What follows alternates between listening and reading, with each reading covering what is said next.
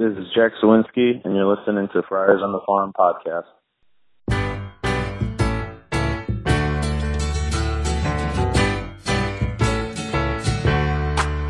Welcome back. Your dreams were your ticket out. Welcome back. Welcome to Friars on the Farm podcast. I'm Donovan, and with me on Skype is Roy. Oh, man. Welcome back to baseball. Welcome back. So today we're going to talk about the Pioneer League and some interesting things that they're doing for rule changes. We're going to introduce some stuff about the minor league rosters, and we're going to do an abbreviated rundown because there's a lot to talk about this week. I'm not really good at putting together. I'm really rusty on putting together the affiliate rundown. So I do have 3 strikes for every team. It's not as organized as I used to be. So you guys stick with me. I will get better. Well, we haven't had actual minor league baseball to talk about for like a year and a half now. It's amazing. It's amazing that games are back. And I'm right back in the throw of that. I've got 3 screens going on. I got the Padre game on, and I got 4 minor league teams going on at one time sometimes, and trying to keep up with everything. And Jesus, it's back. I hope you have a good Wi-Fi package. I do have a good Wi-Fi. I do have a good Wi-Fi package, and the MLB, MILB TV is really working on the computer. So, actually, we're recording here a little late today, and I was going to watch we have a Padre game, so I was going to watch the El Paso game as soon as we get done with this.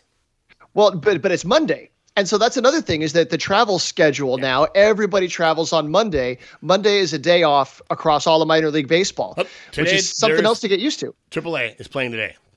Oh, really? Oh, that's right. Their travel day, is their travel day Sunday or Tuesday? They chose a different day to have their travel day. Yeah. Anyway. Yeah, but so there is baseball to be played today. But meanwhile, the coolest thing, so leading off, so the former Pioneer League was a short season league. They are now an independent league, a partner with MLB, and they have the new rule of to break up the tie game, to go into extra innings, it's a home run derby. That is so much fun. So it says, oh my gosh. Dude, right? And so read this out. To avoid excessive strain on the pitching staffs, the Pioneer Baseball League will have extra innings, but rather will employ a first of its kind knockout rule that resolves tie games with a head-to-head, sudden death home run duel.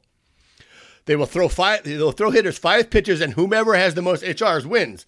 Independent, so they don't have guys like they can pull up from a lower division or even send down to another division. That roster is the roster. That's all they have. So they can't go into these extra inning games. It's just kind of silly. So a designated pinch runner rule permits. So I wanted to. So is this going to be like batting practice? I think so. Pitches? They'll get an L screen out there, I'm sure, and just have someone like, and it talks about it in the article. You can designate your own pitcher. And it's just crazy how they're going to do that. So if they tie, they're going to continue doing it until it keeps going. But then it has to be different. It has to be different guys. It's like a soccer shootout, right? Yeah. So you get 5 pitches, he gets 5 pitches, and then those guys are done. And if he hits 3 and he hits 3, then we go on to the next round. And now it's the next guy from each team, right? Yeah. Oh my God. The first time that happens, it's going to be so much fun. It'll go viral. It'll definitely go viral in the minor league community, I think. I want to see what Ben Hill has to say about that. Yes. So also they have a pinch runner. The pinch runner rule permits a player not previously in the game to pinch run for a player who may go back to his position for the remainder of the game. The runner cannot return to the game. Designated pinch hitter allows a player not previously entered into the game to pinch hit for a player, and the player can return to his designated position. That's kind of like rec ball right there. Right. That kind of reminds me of beer league softball. Right. Like, I need a runner. Dude, I got him. I am a designated runner every time. I got on base 3 times this week. I'm like, every time, like, medic, runner. But per this rule, once that guy comes in and runs for you, then he's done for the game. Yeah, he can't come in a position. He can't bat, or like the batter, he can't come in a position. Yeah, it's your extra guy. It's like right. So the baseball strategist in me starts thinking about, sign a guy that has a specific skill set, like a Jorge Mateo, that he's going to be your designated pinch runner. Back in the 90s or in the 70s, the A's had a guy, I want to say his name is Herb Washington, but I don't think that's right. And he was specifically a pinch runner. I think he went a whole season without any at-bats at all, but he still stole like 30 bases because he was in there as a pinch runner so many times. But with the Pioneer League, It's not like that. They don't have the roster flexibility. This is just whoever they can get to play. Right.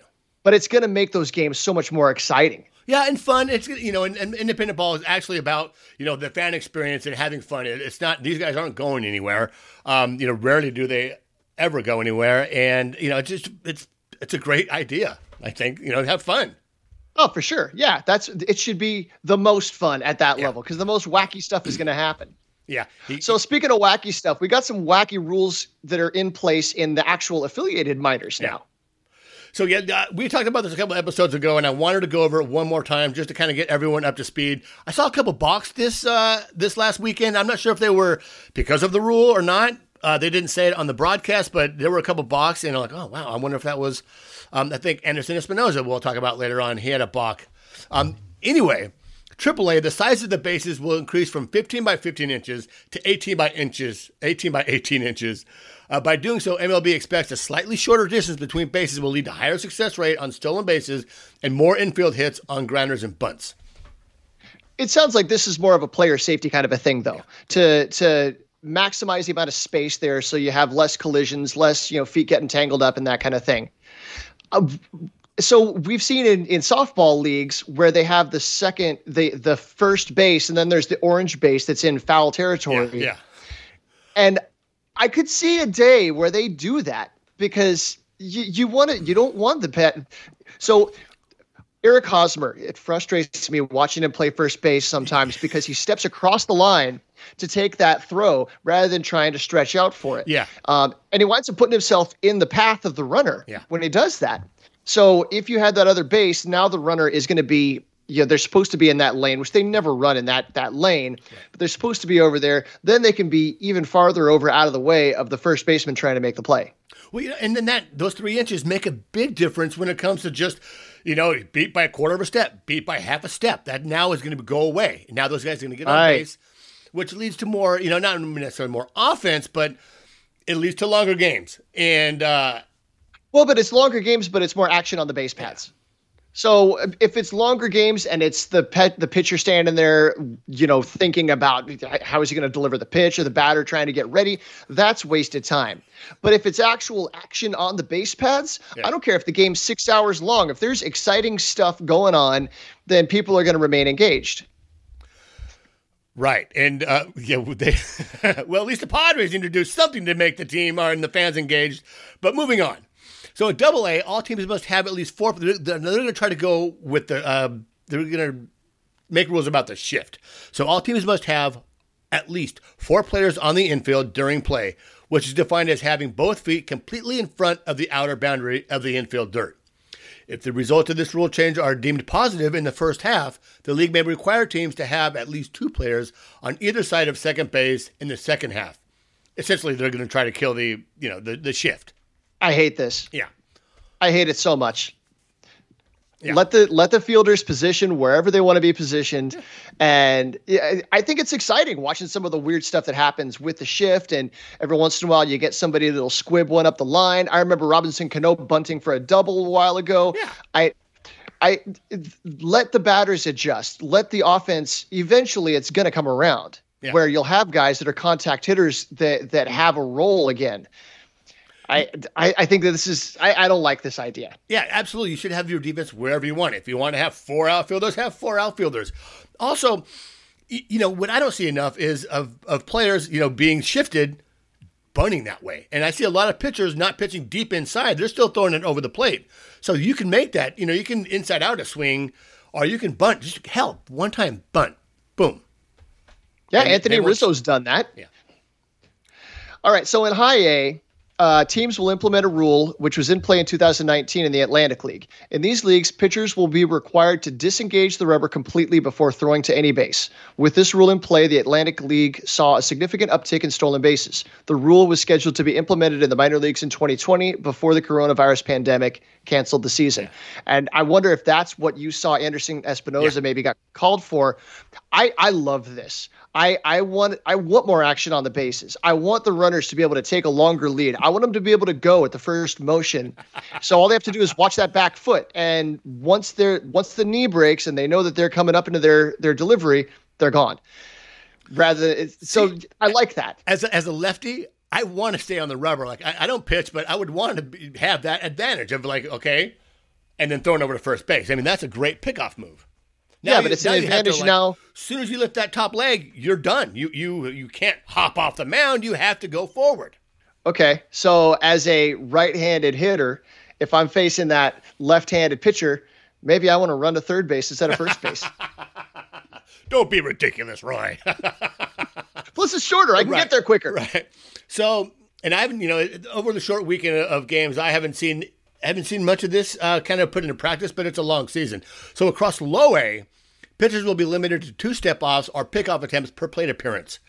If a pitcher tries a third pickoff in a plate appearance, the move will be considered a balk unless the runner is successfully picked off. Now, I can agree with this. The 4 throwovers and then he steals on the 5th pitch. Like, I understand that, and it takes time. Throw it to first base, throws back, okay, walks around the mound, sets up, okay, looks in. That's 25, 30 seconds of pitch. And so right, but I love when the crowd gets into it and starts booing the guy. Right. Because the visiting pitcher keeps throwing over. I love it. But now they boo after like the first throw over. Like, come on. Yeah, but everybody's watching the action. This is action. This is activity. This is fun. Quit stalling, right? Right. Okay, so low A Southeast League, select games will use the automatic ball strike system, which was tested in both the Atlantic League and the Arizona Fall League in 2019. And I think pretty much everybody by this point can agree that we want to see an automated strike zone of some sort. It seems like they're more kind of working through the kinks on how is it going to be implemented, what needs to be changed about the actual strike zone itself. I understand they've already made some adjustments about the top and the bottom of the zone, that kind of thing. Because if the ball hits the very top, the bottom of the ball hits the top of the strike zone, it's a strike. And that could be up close to your chin, and same thing on the bottom. If the bottom quarter inch of the ball hits that line on the bottom of the zone, what's usually called a ball is called a strike. And so the hitters are going to have to adjust. Pitchers are going to have to adjust. But this is when Grandpa talks about how back in his day, the strike zone went to the top of the shoulders. Right. Well, that's when Ruth played. They used to call their own pitches back then. There's something about. I mean, believe me, I watched some of these balls called strikes and strikes called balls, and the thing about this is it takes away the human element of the game. Like if he misses a call, that's just the way it is. You want to get the call right, sure, but the good thing about having different umpires in our league, and I'm sure Major League Baseball players have said the same thing. Like, that guy's zone is wide. This guy's zone is high. Like, you have different characteristics of a strike zone from different umpires. So you can almost use that to your advantage and, also your disadvantage. Right, but during the course of a game, the inconsistency as things change, right-handed hitter to left-handed hitter, right-handed pitcher, left-handed pitcher. Right. Even by the count, when it's 3-0, the strike zone gets huge. When it's 0-2, right. It's frustrating seeing things change as the game goes along. That that was a strike against their team. It's not a strike against our team. What's the deal? Right. And that there's a fairness part to it. And so when there's an important game and there's a pitch that appears to be missed, that's a big deal. And I think you can't just say, well, that's the human element of it and shrug your shoulders and walk away. You need to get the calls right. This is the highest level of the game. Right. Well, and I want to see the players. I want to see a major league player go like, that wasn't a strike. Yeah, defined by the rules of the game, that was a strike. Like you can't, and that's another thing. I love the jawing at the umpires. I love managers fighting the umpires to get that inside call. That's another part of the human element. You argue these things and they will change throughout the game, and it happens all the time. You hear broadcasters talk about it. Right, but now the rule says that they're not allowed to argue balls and strikes. So I think it was yesterday's game when Tingler got ejected because Manny Machado was saying something. It's like as soon as Tingler came out of the dugout, he was gone before he even had a chance to say anything. I think that was Saturday's game.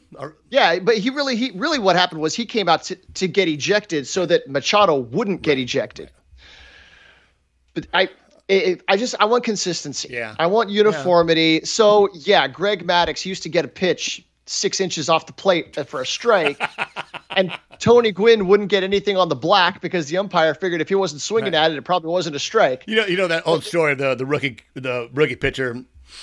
He's pitching against Ted Williams. Bam. Good pitch, ball.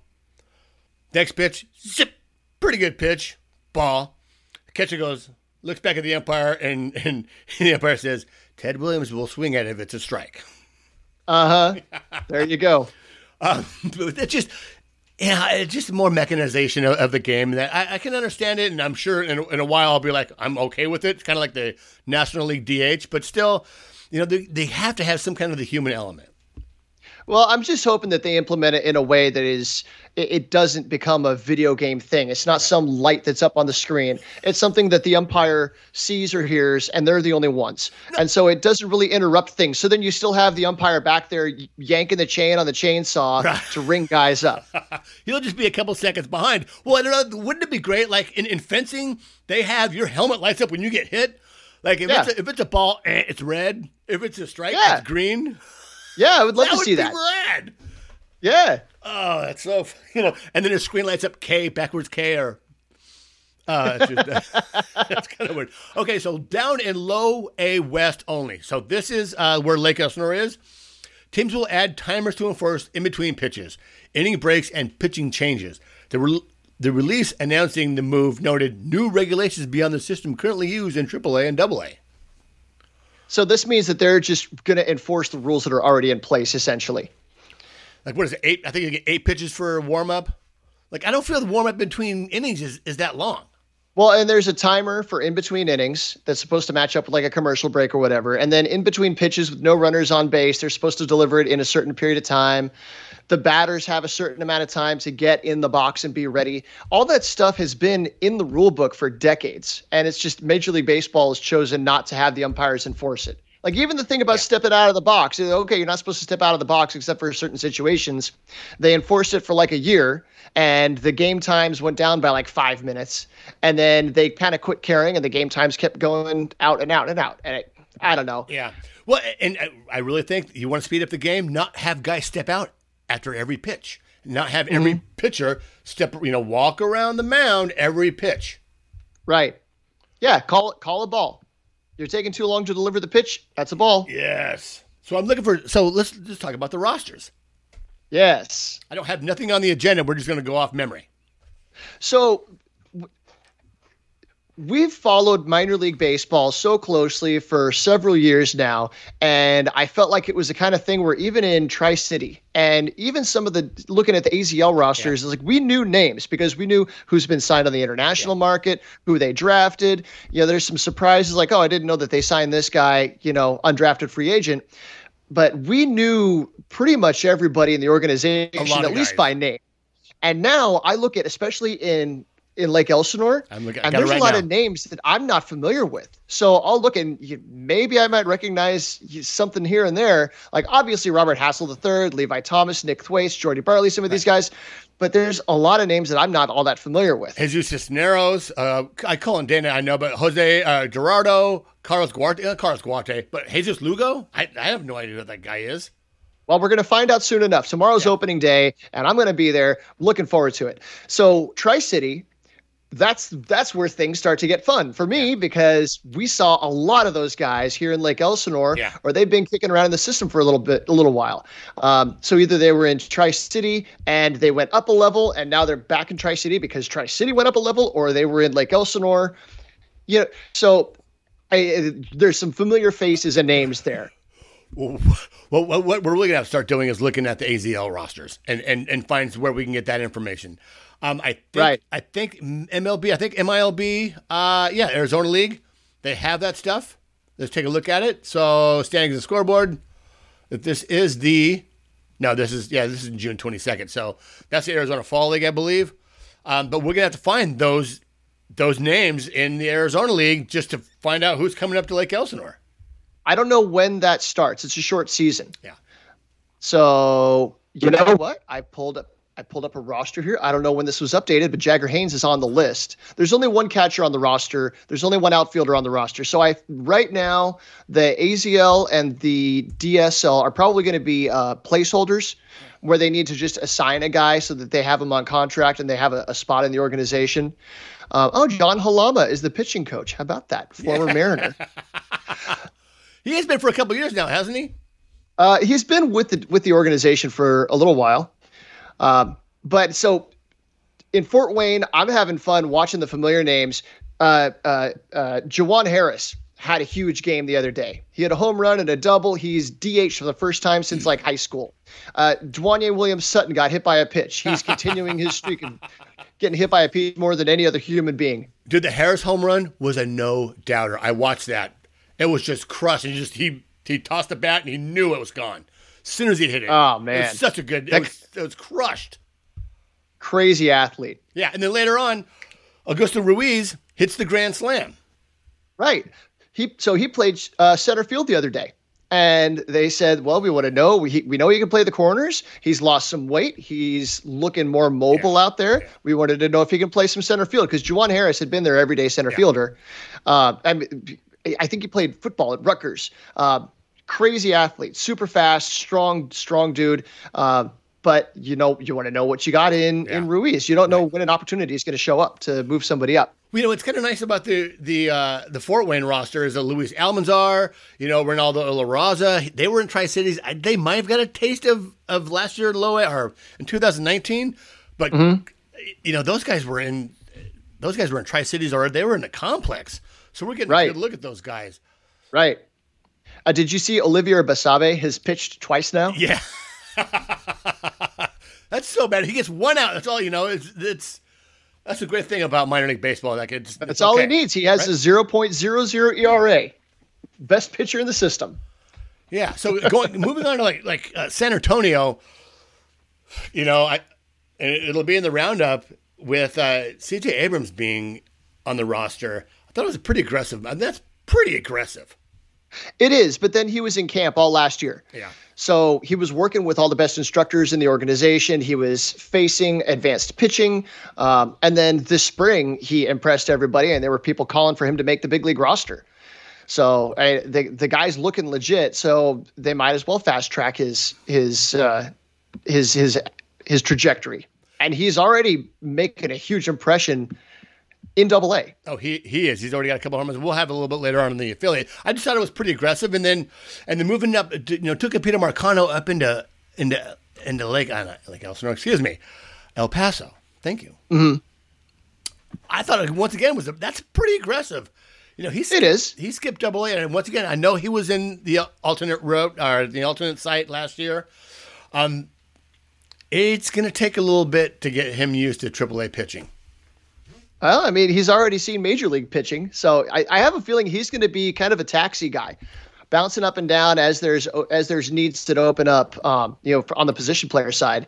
What I haven't been looking at the box scores. He's been playing shortstop primarily, but it'd be interesting to see if he starts playing some left field down there. Yeah, it's always been shortstop, and he's playing pretty good shortstop too. He's holding that position pretty well. Oh yeah, he's got the arm, he's got the range, he's got the instincts.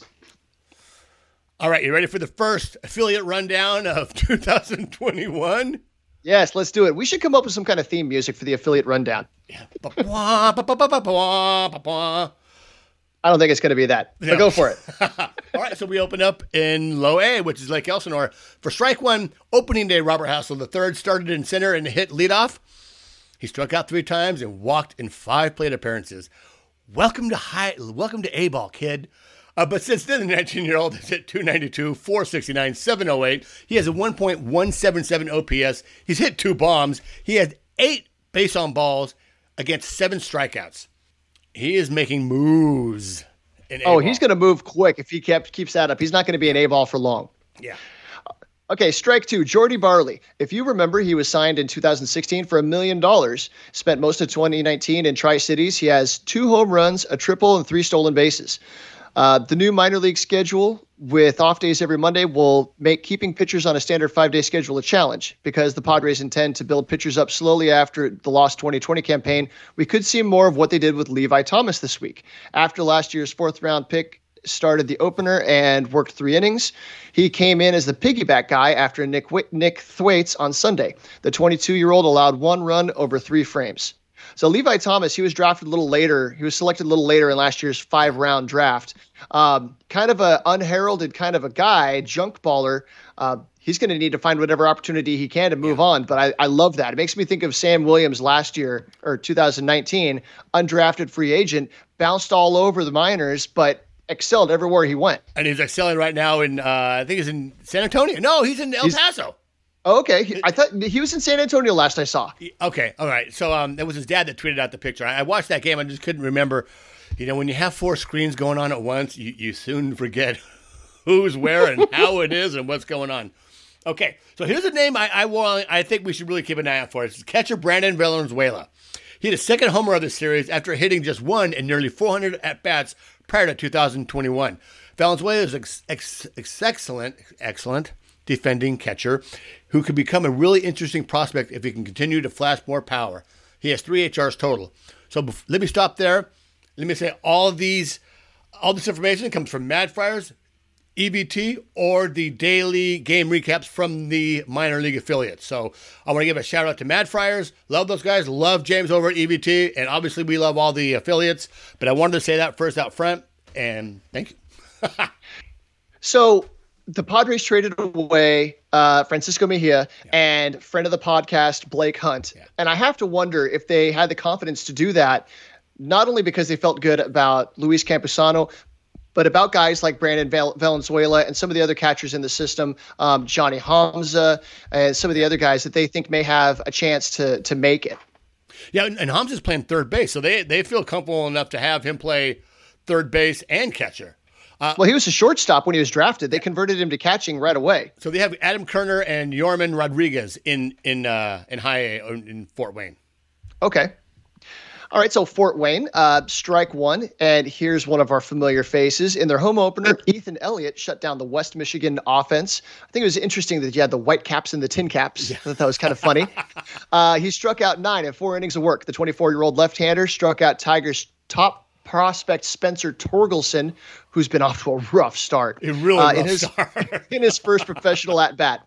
Elliott also threw an immaculate inning in the 4th, striking out the Whitecaps in order with ease. And an immaculate inning isn't just striking out the order, but it's doing it in 9 pitches. Yeah, I saw Pedro Martinez do that to lead off a game against the Mariners one time. And it's like, it happens so quick. But then by the end of it, you're like, oh my God, he's going to do this. That was 9 pitches. He effectively used his fastball to all parts of the zone and overpowered hitters despite a heater that topped out at 91 and routinely sat in the high 80s. His low 80s changeup was very effective as well, and his slow curveball had some good bite to it. At 24, he's probably not going to make significant gains of velocity, but his ability to consistently pound the zone gives him a chance. Justin Lopez homered in the 3rd to give Fort Wayne a 5-0 lead. The blast to right left the bat at 101 miles an hour. Lopez led the Tin Caps, then Low A, with 13 homers in 2019. The 20-year-old switch-hitting infielder has a good arm and plays a very capable shortstop. Lopez will simply need to get on base more often to be considered a top prospect. He has a career .282 on-base percentage. Johnny Hamza made his full season debut and reached the base 3 times, including a pair of walks. The Alaska native has drawn compliments from the organization for his defense behind the plate. He will bounce back and forth between catcher and third base this season. So I wonder if Ethan Elliott, you always wonder, how do those guys that, throw 80, 85, 85, 86, make it to the big league and stay?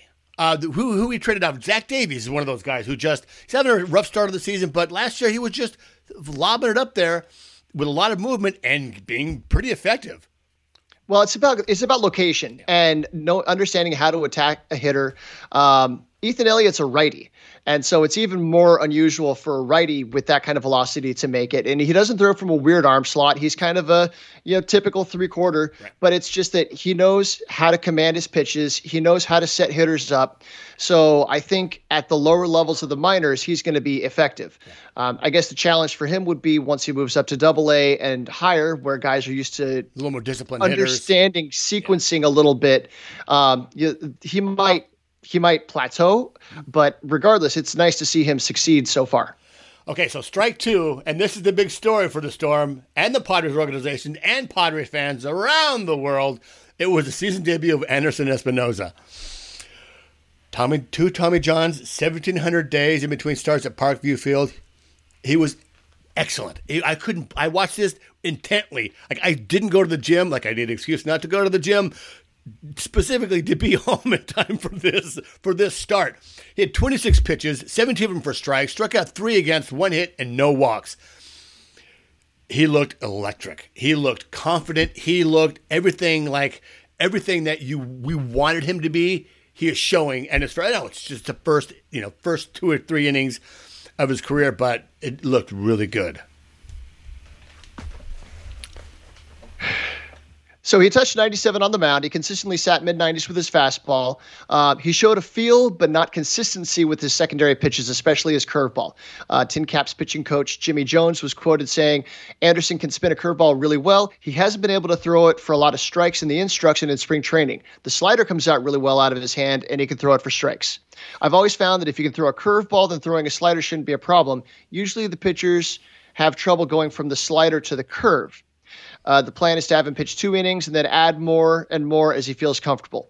A friend of the podcast, Gabe Mosier, pitched 3 2/3 innings of 1-run ball. His curve is very good. Yeah, his Mosier's sitting 90, 91, and that curveball is just devastating. It could be definitely, if he could uptick a little bit in the velocity and locate that fastball, I think he might have a future in the bullpen somewhere.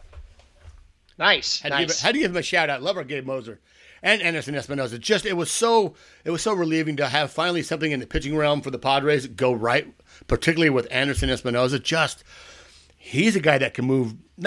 He's not going to make it to the bigs this year, but he can certainly move up pretty quickly. He's on the 40-man roster. Yeah.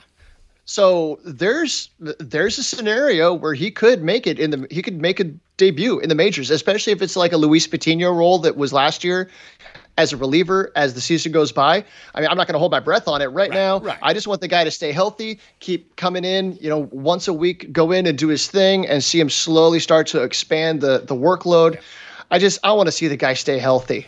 Please just give us one season of just staying healthy, and I think after he gets that, it should be fine.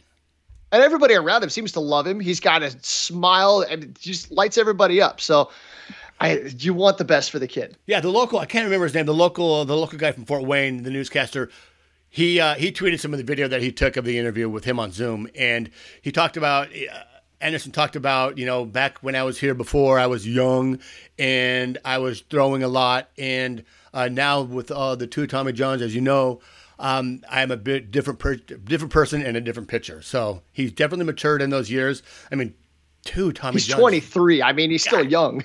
But still, with that much experience of 2 Tommy Johns, you have to have the emotional and mental sense to go with that and learn from it. It's huge. I saw a clip from that he said that the curveball is one that he has a hard time throwing because that's where he felt the injury last time around. So like psychologically, he knows that it's a matter of his hand being in the right position and the release and everything.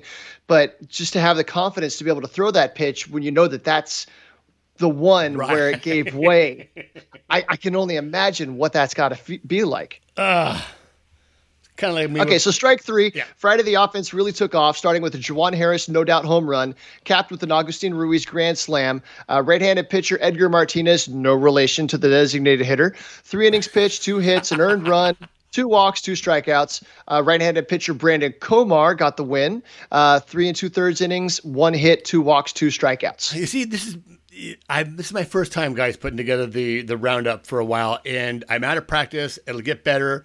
It'll be a lot more focused, and it'll have a lot more good stuff in there. So I appreciate you guys hanging on with us. So let's move on to San Antonio.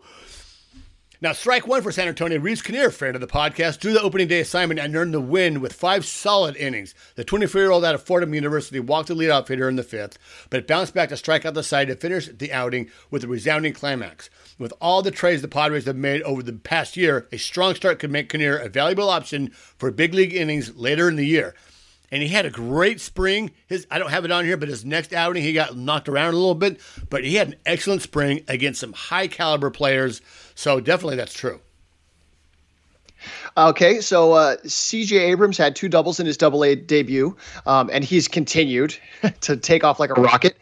But speaking of Rockets, fellow speedster Robbie Podorsky had a career-high 4 hits in the opener.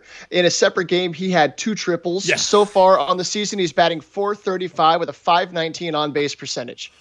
So I love guys like Robbie Podorsky. Yeah. He's a center fielder. He's about 5'7". He had long hair last time I saw him. I think he cut it all off. It's all short now. But he's just super fast, great guy. I've talked to him a couple of times, just a good dude. Yeah.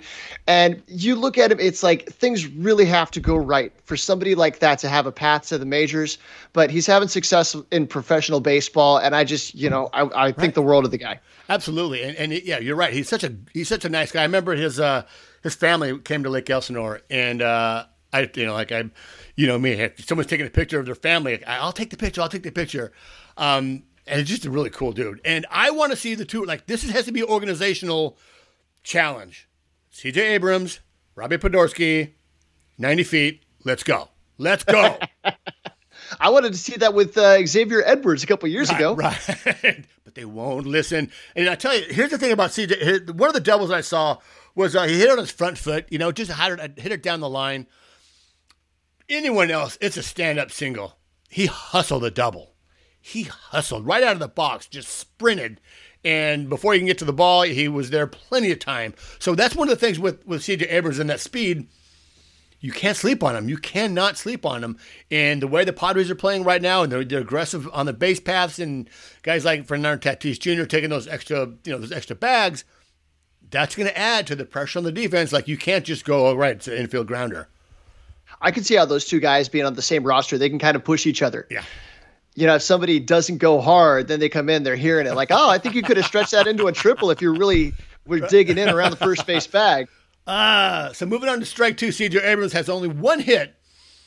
Had only one hit, but it was another double, his third of the year. Abrams up to a 250, 368, 438 in his first 4 AA games.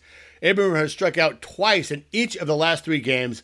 Not exactly a surprise for a 20-year-old playing above low A for the first time. In 2019, his K rate is 10% in the ASL Rookie League. So, making that big jump to AA, he looks comfortable up there. He looks confident. He looks like he belongs, and he's playing like he belongs. For sure. So, as I mentioned, Robbie Podorsky had a pair of triples, and he scored a pair of runs. Left-handed pitcher Osvaldo Hernandez made his first AA start, pitched 4 solid innings, allowing just 1 earned run while striking out 6. It was the first time since 2018 that he cleared 4 innings. The last time we saw the 22-year-old Cuban, he was limited to 3 inning outings in high A. If Hernandez's arm issues are behind him, he has a chance to blossom in the Mission's rotation. And with Osvaldo, he doesn't crush the radar. He's not hitting 94, 95. But he throws the whole kitchen sink out there. He will throw the kitchen sink out there, and it's another one of those guys that is crafty, and if he's crafty and he locates, there is a path. There is a path somewhere. For sure, especially being a lefty. Yeah. So left-handed pitcher Sam Williams pitched the final 2 innings and notched the victory. The former undrafted free agent bounced around in the Padres system in 2019, racking up 33 innings between his 3 stops. In 3 innings this year, Williams has allowed just 1 hit, a homer, while notching 3 strikeouts. Undrafted, father's friend of the podcast, friend of Padres Twitter. One of those good stories. I love that story. Yeah. When we were going out to spring training, we were going to meet up with his dad. His dad lives in the Phoenix area. But then that was when COVID finally started tapping and all that got nixed. But maybe next summer or next spring. Okay, strike 3. Sunday, friend of the podcast, Jack Sawinski, his go-ahead 2-run home run in the 8th inning sealed the deal for the Missions in a 7-5 victory on Mother's Day. Happy Mother's Day, Ann Sawinski. After trailing 5-1, the Missions came back to clinch the series victory and improved to 4-2 on the season. It was Jack's second home run, a leadoff single from Robbie Podorsky. C.J. Abrams connected on a 2-run home run to cut the lead to 5-3.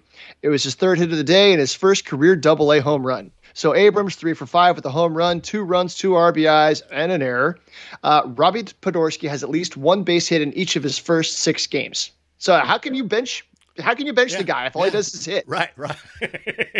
And his speed, and he can catch anything in the outfield. You don't even need a third outfielder, just 2 guys for him. It's like Willie Mays. They say he plays all fields. It's great to see Jack hit 2 bombs. I saw the first one, I didn't see the second one, but it's great to see him kind of doing pretty good so far in AA. You follow him on Instagram, Yeah. and he's been posting his workout videos all off season, all last year, working on speed, working on bat speed, working on strength, working on agility. He's been putting in so much work. It's good to That see. he really did. He struggled in single A in 2019. So I would love to see him hit the ground running like this in double A.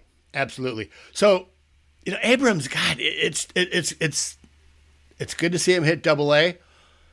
I want him there all year, unless he's absolutely just tearing it up. People want to rush this kid up to the majors, and I don't think we have. I think we have the time to let him go down there and learn how to be a professional baseball player. For sure. Yeah, you've got a half dozen shortstops on the major league roster right now. You got a couple guys down in AAA that can definitely get the job done. If they need somebody called up, you got guys like Ivan Castillo that can come up and do the job. So you don't need to rush the guy. Let him season, Right. So moving on to the El Paso Chihuahuas, the Chihuahuas, strike one, speaking of. In the home opener, Ivan Castillo collected 4 of El Paso's 7 hits, and he drove in 3 runs to pace the Chihuahuas offense. Castillo, 25, won the Texas League batting title in 2019 with Amarillo. The switch-hitting infielder can play all over the diamond as well. Cathedral Catholic alum Daniel Camarena got the start for El Paso, throwing 3 shutout innings in his first game action for the Padres organization. Camarena did not walk a batter, and in 21 of his 28 pitches landed for strikes. The 28-year-old lefty signed with the Padres on a minor league deal last year after spending 2019 with the Yankees' top affiliate. Yeah, I think it's interesting that you point out that that's his first game action for the organization, but he was in the alternate camp all of last year. So Mason Thompson pitched the 7th and allowed a home run to Mariners top prospect Jared Kelenic, which Jared Kelenic is a really, really good prospect. Base. But he did notch a strikeout in his AAA debut. The 6'7" righty has a big fastball that can touch the upper 90s. He hasn't had success as a starter in the Padres system, but a move to the bullpen gives him a chance to help the big league club soon, assuming he can stay healthy. And the staying healthy part is a big challenge for him. It's a really big challenge. And Jared Kelenic, I just saw it from Jeff Passan. He's being called up. Like, he hit 2 bombs in his first game, 2 no-doubters. He's just tearing it up. So I think the Mariners are calling him up today. Mason Thompson. Good for him. And Mason Thompson, once again, that's a pretty aggressive, it's a pretty aggressive assignment putting him in Double A. I know he's got the velocity, and he had a pretty good, pretty good spring training. But Double A is a little, Triple A is a little aggressive. Yeah, Triple A is a little aggressive. He's on the 40-man roster, so he's another one of those guys that a couple things fall the right way, and he'll be on the big league team. Yeah. So moving on, strike 2. Do you want to call it? No, you got this. All right. So Friday, Mackenzie Gore made his AAA debut and pitched to mixed results. Now I'm going to stop it right there. I don't know and I don't want to cause alarm. He is super young, plenty of time. I do not know what happened from the crushing season that he had in Double A in Amarillo to he can't throw consistent strikes, any of his pitches consistently. Like, I don't know what happens there.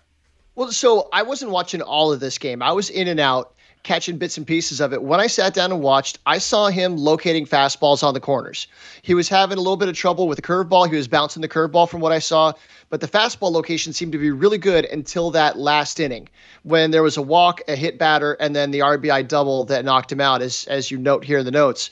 But before that, he seemed to be doing pretty well.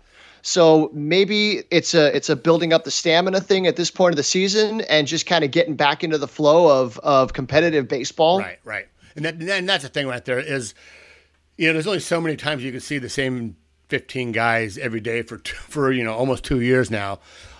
Getting him back into competitive baseball, I think, will help with that. I don't know. I mean, it's a lot more than just, hey, he's playing competitive baseball. He's going to start throwing strikes. But hopefully that's going to help.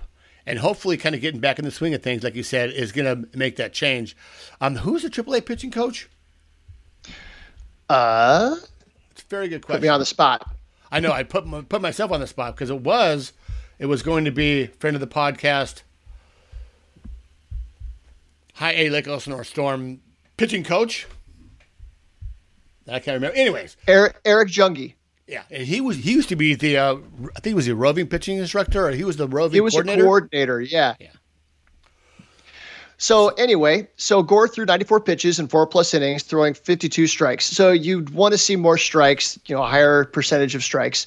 The lefty will need to hit his spots better to become a big league option. 4 innings pitched, 5 hits, 3 earned runs, 3 walks, 3 strikeouts. But again, from what I saw before that last inning, he was doing real well.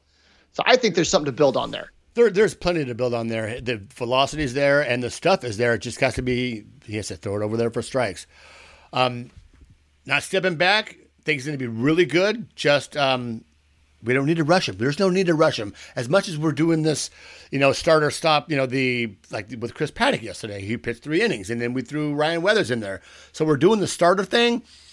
We don't need to rush him. Give him plenty of time to figure it out. When he comes up, he does not leave. To finish it out, Saturday, Luis Campusano hit his first AAA home run, an oppo shot. He got 4 hits and 16 at-bats. He crushed that pitch. He absolutely did. I could see him being the kind of guy that puts up video game numbers in AAA. I'm sure the ball is a different ball from what they were using a couple of years ago, but you got elevation, you got heat, you got wind, you got all the right ingredients, especially in the Western Division of the the Pacific Coast League is called now. AAA West or whatever they call it. There's lots of launching pads, and I could see him doing some silly stuff with the power that he's got. Yeah, and once he adjusted that AAA pitching. So Sunday, Jesse Schulten's turned in his best AAA start of his career, allowing just 1 run on 3 hits with over 5 frames. The 27-year-old righty sailed through his first 2 professional seasons after the Padres drafted him in the 9th round in 2016, but got hit hard in his first taste of AAA. He never found his footing in 2019 campaign, and he spent entirely in the Texas League. So he's somebody that I could see. So Jesse Schultens, he's a lefty. So if a need opened up and you needed somebody to come up and make a start, and I know Padres Twitter would hate this, but I could see them calling him up over Gore to give this guy a shot. And then even if it winds up where they wind up designating him for assignment afterwards to create the roster spot for whoever's coming back, there are certain guys the organization's willing to turn and burn, like Aaron Northcraft. It wouldn't surprise me if he was DFA'd as soon as somebody else is ready to come up and take that 40-man roster spot. Right. And you need those guys. You need them, and you want to protect your prospect. You can't have Gore learn how to pitch major league pitch. You can't have him figured out in the major leagues. For sure, you don't want to do that to his confidence. Well, that's all I got. That's a short. That's kind of a rough affiliate rundown. A lot of good stuff, but I'll get better. I'll get a little more sharper. Tomorrow is the home opener for the Lake Elsinore Storm. Yes. And last I heard, you're not going. I can't go. I wake up at 4:30 in the morning. The game starts at 5? Yeah, 5:10 start, I think. 5:30. 5:30. So if I was up there for a couple hours, I have to come home. It's not in the cards. I have to make those games. Oh, man. I have to make them Friday or Saturday night. Well, hopefully it's broadcast. I haven't seen a broadcast schedule yet, but I hope it's shown on MILB TV. We've heard that there's a new video board. Yeah. There's the monster production in right field has been redone. They've got production quality. There's new video equipment around the place. So I'm excited to see. So I'm going to see it in person. Hopefully you get to see it watching it on your little laptop screen. I certainly will. My new life that I had no life before is now watching minor league baseball. All right. Okay, well, you can find me on Twitter at SD Donovan. I am at Zippy_TMS. And welcome back, minor league baseball. Yes, welcome back, welcome back, welcome back. Welcome back.